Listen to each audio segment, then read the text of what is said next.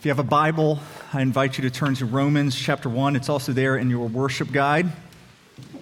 This is our second week in our study through this great letter. I mentioned last week that we won't have time to look at every little detail through Romans. We don't want to miss the forest for the trees, but that means that we are going to move quickly through some magnificent trees in Romans. This means you're going to have to study some on your own. Talk about it in your home group. We've actually created a study guide for you. You can find it on our website, and it is a supplement to what you'll be hearing on Sundays, and it will help you walk through Romans in greater depth. I would encourage you to go to our website and to begin that study. So this morning, Romans chapter 1, beginning in verse 8. First, I thank my God through Jesus Christ for all of you, because your faith is proclaimed in all the world. For God is my witness, whom I serve with my spirit in the gospel of his Son, that without ceasing I mention you, always in my prayers, asking that somehow by God's will I may now at last succeed in coming to you. For I long to see you, that I may impart to you some spiritual gift to strengthen you. That is, that we may be mutually encouraged by each other's faith, both yours and mine. I do not want you to be unaware, brothers, that I have often intended to come to you, but thus far have been prevented, in order that I may reap some harvest among you, as well as among the rest of the Gentiles. I am under obligation both to Greeks and to barbarians, both to the wise and to the foolish. So I am eager to preach the gospel to you also who are in Rome. For I am not ashamed of the gospel. For it is the power of God for salvation to everyone who believes, to the Jew first and also to the Greek. For in it the righteousness of God is revealed from faith for faith. As it is written, the righteous shall live by faith. This is the word of the Lord. You would pray with me. Father, we thank you for your word, and we pray that your word would go forth in power. As the gospel is being proclaimed and heralded, as we've already heard from Lindsay, and we hope to hear now through me, Lord, that your power through your Spirit would accompany that and change lives. I pray that my words would fall to the ground and blow away and not be remembered anymore, but Lord, may your words remain and may they change us. We pray this in the strong name of Jesus. Amen. So last week we began our study in the book of Romans, and we looked at Paul's introduction to this letter. And immediately after the service, they beelined it to me. They said how excited they were about our study, and then said, "Let me ask you a question. Do you think Paul actually knew, as he was writing this, that this would be the greatest letter in history?" And I said, absolutely. Absolutely, I believe this. For starters, you could just tell the way that Paul wrote this letter. It's different than how he wrote all of his other letters. It's more technical. The Greek is way more sophisticated. It's also way longer than any letters during his era. Actually, calling this a letter is somewhat of a stretch, because the closest thing we have to anything like this in the first century were philosophical essays. But Paul writes this as a letter to a specific group of people.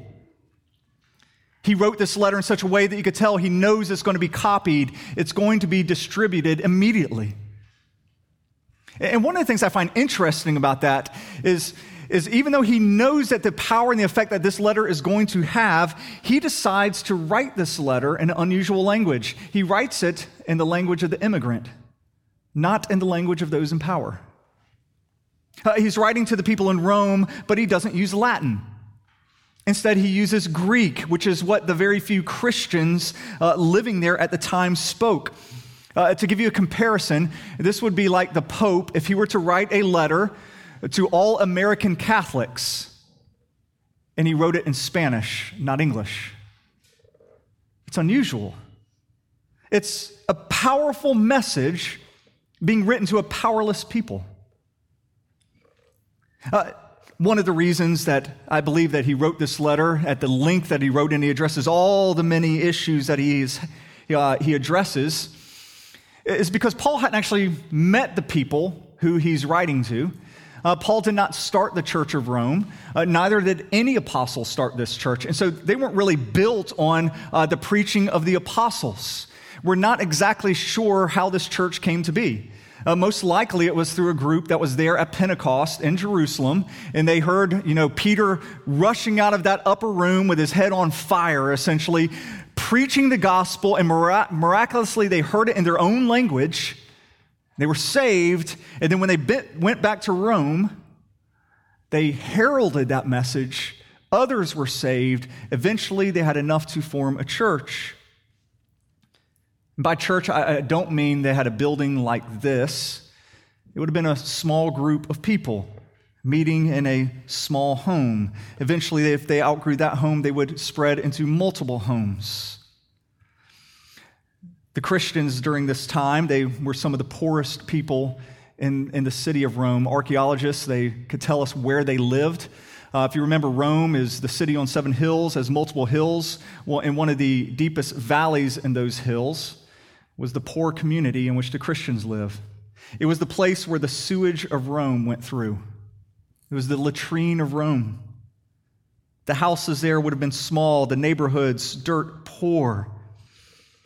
And this is where Christianity was born in that city.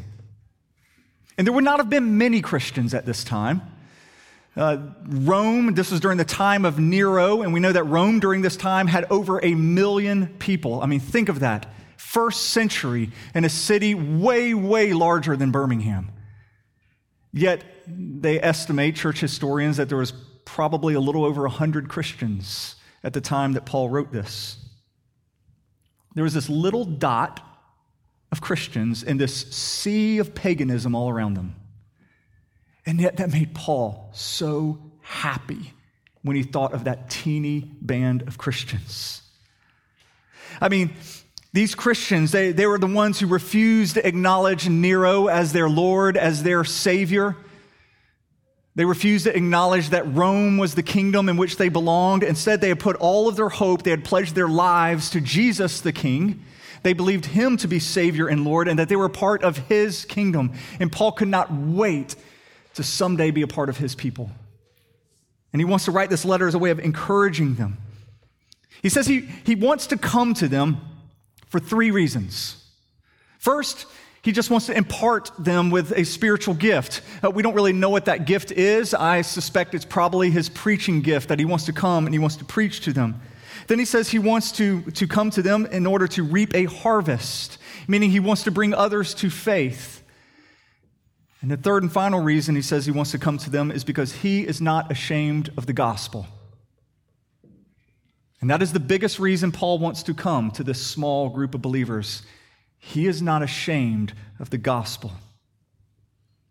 Now, Paul would never bring up this issue of being ashamed of the gospel unless these Christians were beginning to be ashamed of the gospel.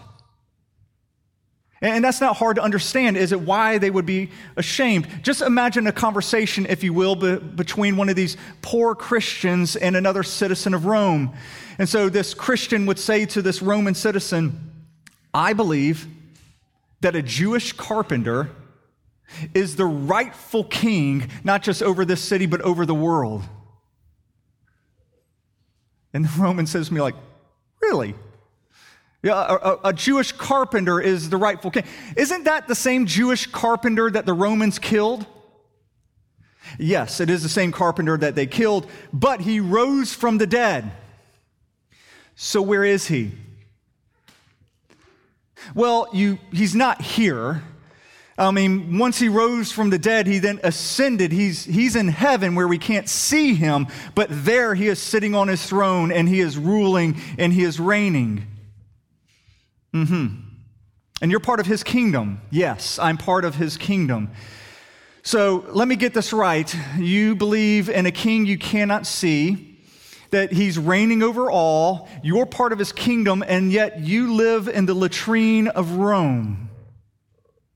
Yet the people who are against this king live in power and in luxury. no thanks. I mean, can you just see how, like, conversations like that, you would begin to maybe get a little ashamed of the gospel? Have you ever been ashamed of the gospel? I'm not asking if you've ever been, embarrassed by other Christians. We've all been embarrassed by other Christians. When the minivan goes by you with, the vanity plates or all the bumper stickers, God's gym or this blood's for you, things like that. I mean, you're all like, oh gosh. And those are the shirts I used to wear when I was a youth. And we're embarrassed to be associated at times with other Christians. But have you ever been embarrassed by the gospel itself? 2 weeks ago at Easter, before our first service, I went to usatoday.com. I wanted to read any article they had about Easter. And so on their front page, they only had one article about Easter on Easter morning. And it was this: see what stores are open on Easter. It's like, well, that's disheartening. It's like, well, I mean, that's some liberal paper, for the whole U.S. Let's go to the Bible Belt, AL.com, all right? So I go to AL.com. I want to see what stories they have on Easter morning. And so I go there. They have two. First one is this: what stores are open on Easter Sunday? Second article is this: is Walmart open on Easter Sunday? Those are the articles. I mean, I was hoping, maybe I'm a little naive as a pastor, a believer, but I was hoping I'd read something like, 2,000 years after resurrection, Christ's power still at work in this city. That's what I was hoping for. Not is Walmart open or not. But honestly, it's a message that, if you believe, you're like, really? Is that even worth print? Should we put that out there? It can be embarrassing to believe such a thing. Have you ever been embarrassed by the gospel? Ashamed of it? Verses 16 and 17, they are actually the thesis statement for the book of Romans. For I am not ashamed of the gospel, for it is the power of God for salvation to everyone who believes, to the Jew first and also to the Greek. For in it the righteousness of God is revealed from faith for faith, as it is written, the righteous shall live by faith. Now, everything that we are going to be reading in Romans from this point forward is going to be unpacking this thesis statement, if you will. It's a very dense thesis statement. Once again, this is more resembles a philosophical essay than a letter, but it is a letter. But everything we read from this point on is going to be unpacking this one statement. That as believers of the gospel, we have nothing to be ashamed of, because there is a power in that gospel to save. And in it, the righteousness of or the righteousness from God is revealed to us. So let's begin to unpack this. First question we need to ask is, what exactly is the gospel? We've looked at this a number of times at Redeemer, but the word gospel comes from the word euangel, where we get the word evangelism. It's often translated as good news, and that's a good translation, good news, because it is good news. And don't miss the importance of this, that the essence of the Christian message is news. It's about something that has happened. Christianity, in other words, is not advice. It's not about what we should do. That's what the rest of the world's philosophies, the rest of the world's religions, they believe, something we need to be doing. Christianity is about something that has been done. It's history. Something has been done, and it's been done for you. We've looked at this a number of times as a church, but that word, euangel, gospel, was not originally a Christian word at all. It was already at work in the first century. Christians came to adopt that word. It was the word that came from a king or perhaps a general making a declaration of some good news. A common way the gospel was proclaimed was perhaps if there was a general off at war and he just won a great battle, he would send back a herald of the gospel proclaiming, "We won. Victory is ours. And the people, of course, when they would hear the news that the battle had been won and that the victory was ours, they would rejoice in that because that was good news. And Christians, they thought, that's exactly what we have. We have the gospel. The Christian gospel is when we send forth heralds and they go, hear ye, thus saith the King. The battle over sin and death has been won. Jesus is King. And now he is upholding all things by the word of his power. He is Lord over all. He's redeeming this world, and he's redeeming you. It's good news. But do you know how many people miss this? People absolutely have no understanding as to what the gospel is. Many years ago, I went to Ireland, to Trinity College in Dublin, and I spent 2 entire days with a video camera just interviewing college students. I would just walk up to college students, say, can I sit down and ask you a few questions? And one of the questions I would ask them was, do you consider yourself a Christian? By far, the most common response I got was, well, I try to be. I try to be. Or something like, I'm doing my best. Well, I'm not quite doing my best, but I am trying. And when I would get that answer, it would show that they show absolutely no understanding of the gospel. And I bet if you were to go out into Birmingham and you were to interview people, sure, you would meet some real Christians, but I bet you would still meet a lot of people who would give you the exact same answer. Are you a Christian? Well, I'm trying. Are you a Christian? Well, I do belong to this church. But that answer right there reveals that they have no understanding as to what the essence of the Christian message really is. Because the gospel is news.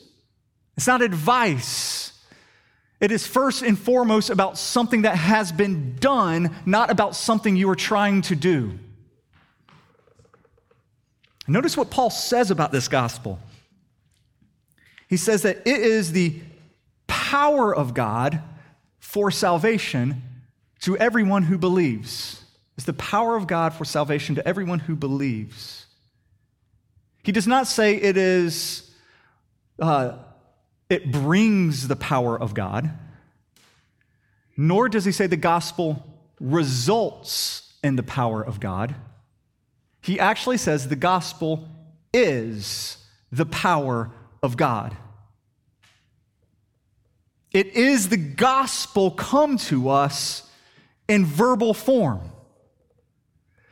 So to the degree you understand the gospel, that the power is coming to you. And that's, of course, what we heard in our testimonies. That's what you've heard at some point in your life, that the gospel came to you, and with that gospel, there was a power to save you. One of the many privileges that I have as being a pastor here, all of our pastors, we have this privilege, is we get to read through all of the written testimonies from our members. And many of these testimonies, they could not be any more different, but they do all share one commonality. At some point, the gospel came to them in power. They heard the gospel, and when it was proclaimed, power came and opened up their hearts and their minds to receive Jesus. I know many people who've experienced this saving power through just a conversation. Maybe it was a coworker saying, can I take you out to lunch? And over lunch, that coworker shared with you the gospel. And that gospel came to you not just in words, but it came to you in power, and you believed. Some of you here, I know you were at a church and you heard the preacher proclaim the gospel to you, and it hit. It hit your heart and it opened up. There was power in those words, and you were saved. I know that one of you here, you actually got saved at a Carmen concert. But somehow during the Carmen concert, Carmen apparently shared the gospel, and you came to believe. Someone here got saved at a Billy Graham crusade, hearing the gospel, and they believed. I also know someone here got saved watching a Kirk Cameron movie. And I've questioned your salvation. I mean, I've read the testimony over and over again. We probably should meet afterwards just to make sure. But there's enough of the gospel there where you heard it, and power was with it. One of my friends at Georgia, she would have called herself at the time She was a self-described liberal atheist. She hated Christians, hated Christianity, and she decided to go and to read the New Testament on her own just so she could understand her enemy. And so she goes and she reads, she's in her dorm room reading this, and she can't put it down because the words came to her in power. Jesus saved her then and there. She went on to be a missionary in India where she is now. I know someone else here who literally was so depressed that they decided to just Google, who is Jesus? They came across a YouTube video, and in the YouTube video, there was enough of the gospel that God just saved them then and there on his own. Power coming through the internet, through those words there. Church, don't forget there is a power in the gospel. It comes to us and it smashes through. Isaiah tells us like his word comes like a hammer shattering a rock. And all of us have come to faith when that power broke through. And so we're to never be ashamed of the gospel. When we proclaim that Jesus is the risen King and that he is redeeming all things beginning in us, when we say that, power goes forth. Think of those poor Roman Christians. Insignificant, poor, living in the latrine of Rome. Yet within just a few centuries, the Roman Empire would be Christian. Because power went out in their words. There's a reason 2,000 years later, we're not talking about Nero. We're not talking about the might of the Caesars or the might of Rome. We're talking about Jesus Christ, and we're bowing our knee to him. Because there's power in the gospel. In church, there is only one power to save, and we are to not be ashamed of it. And we're going to be looking a lot at this in the weeks ahead. We're going to be looking at what is wrong with this world and how the gospel has the power to change it. But we're going to be looking a lot at the problems of this world beginning next week. But it doesn't take much to just think of the problems of this world. I mean, there's racism, there's bullying, there's greed, there's arrogance, there's injustice, there's the neglect of the poor. I mean, on and on and on. You can see that this world is broken. And what happens is the world tries to come up with answers to these problems. And come up with an answer, it doesn't work. Another answer, it doesn't work. Another answer, and it doesn't work. Because none of the world's solutions are going to fix the world's problems because it has no power in their solutions. Only the gospel can fix this broken world. And so we go forth and we proclaim the gospel. We are heralds of the gospel. And when we share this news, a power goes forth. In verse 17, Paul goes on to tell why it is that the gospel has this power. He says, "For in it, the righteousness of God is revealed from faith for faith, as it is written, the righteous shall live by faith."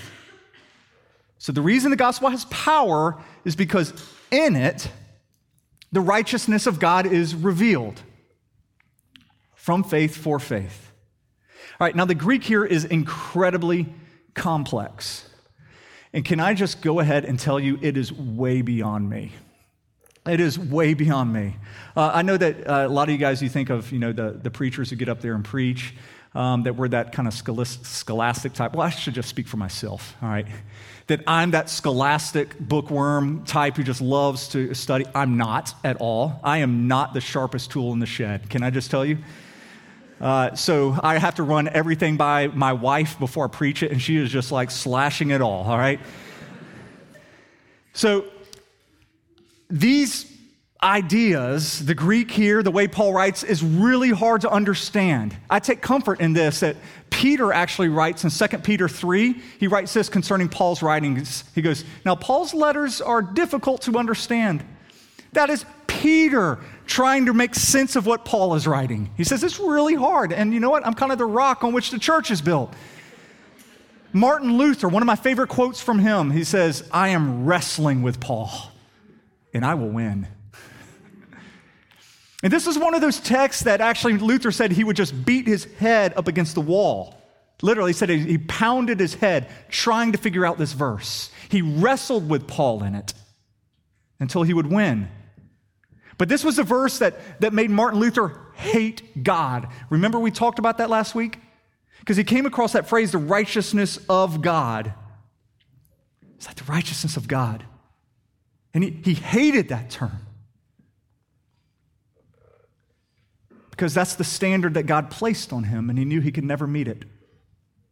He could never meet it. He had to wrestle with this. And when he finally comes to an understanding, which I'll show you in just a minute, when he finally came to that understanding, it was the birth of the Protestant Reformation. But it did not come easy, and it's not going to come easy to you. You got to dig into this. All right, so let's talk about the Greek in this verse. The reason that the gospel has power is because the righteousness of God is revealed in it, but you can translate that phrase two different ways. It can either be the righteousness of God, or it can be the righteousness from God. It can either be the righteousness of God or the righteousness from God. If you have the ESV, it's going to be the righteousness of God. If you're reading a NIV, it's going to be the righteousness from God. And I'm here to tell you that both are correct. I think this is going to be what Paul does throughout this letter. He's going to use some ambiguity here actually to mean two different things. He's very deliberate in the Greek that he uses. And so he is meaning here both the righteousness of God and the righteousness from God. Does that make sense? Don't lie to me. Don't be like, yes, and you have no idea what I'm talking about. It's all right, we'll unpack this. So the righteousness of God, well, that's his justice, the fact that God is just. God is holy. God is righteous. The word righteousness and justice are the same word in Greek. Okay, and that's what Martin Luther looked at. It's like, God demands that I'm supposed to be holy like he is holy. I might as well be asked to jump to the moon because there's no way I can be righteous like God is righteous. And that's why when his mentor asked him, don't you love God? He goes, no, I don't love God. I hate him because of his righteousness. He's demanding something from me that I can't possibly give back to him, I can't achieve. So that's the righteousness of God. Then we have the righteousness from God. From God is the righteousness, God's righteousness that he now gives to us. It comes from him. So here's the good news of the gospel. We put both of these together, all right? God demands of us a righteousness. You are to be righteous. He demands of us a righteousness, and we don't have it. So the only hope we have is that God himself would then give us the very righteousness that he demands from us. And he does. And that is the good news of the gospel. That's the power of the gospel. There's this beautiful exchange that happens. Paul talks about this in 2 Corinthians 5 when he says, for our sake, he made him who knew no sin to be sin, so that in him we might become the righteousness of God. In other words, Jesus who knew no sin, sinless, he took our sin and he placed it on himself. And then he took off his beautiful righteousness and glory and he put it on us. It's exactly what Lindsay just spelled out for us beautifully in her testimony. There was a swapping of clothing. We get his righteousness, he got our filthy rags. Do you remember this past summer? We were going through the parables and I shared how I got to fly in a private jet to go and see U2 in concert in New Orleans. I just like to drop that in occasionally. It's where your tithing money goes, so not at all. I see Josh just like, no, and cannot say that, Joel. No. So, that actually, it got to happen, all right? So some guy just, flew in his jet, got to go and watch U2 in concert in New Orleans, and the same guy whose jet it was, he wanted to take me out to eat, and I said, well, okay, yeah, I'm fine. And so he takes my wife and I to one of the nicest restaurants in New Orleans. You remember this story? And I get there, and you can already smell the food, and I'm stopped by somebody at the door. And they said, I'm sorry, we can't let you in like that. So what do you mean? He's like, well, you have to wear a coat. And I didn't have a coat. I don't normally fly jets, and do these things. And I couldn't get in. And they said, it's okay, we have a coat that you can wear. And at that point, I had a decision. I could either just, in my arrogance, say like, well, who do you think you are? I mean, you should let me in as I am or not let me in at all. Or, as I'm looking at our table, which is reserved there, and I'm smelling the food, I could humble myself and allow myself to be dressed by another and have that coat put on me, and then I could go in. And that's what I allowed to happen. And then I went in and I feasted. That's the gospel. That's the gospel. We try to get an entrance, and God's like, nope, you can't come in like that. But here's my righteousness. Here's my righteousness. Now come in and feast. And all we have to do is to believe this message.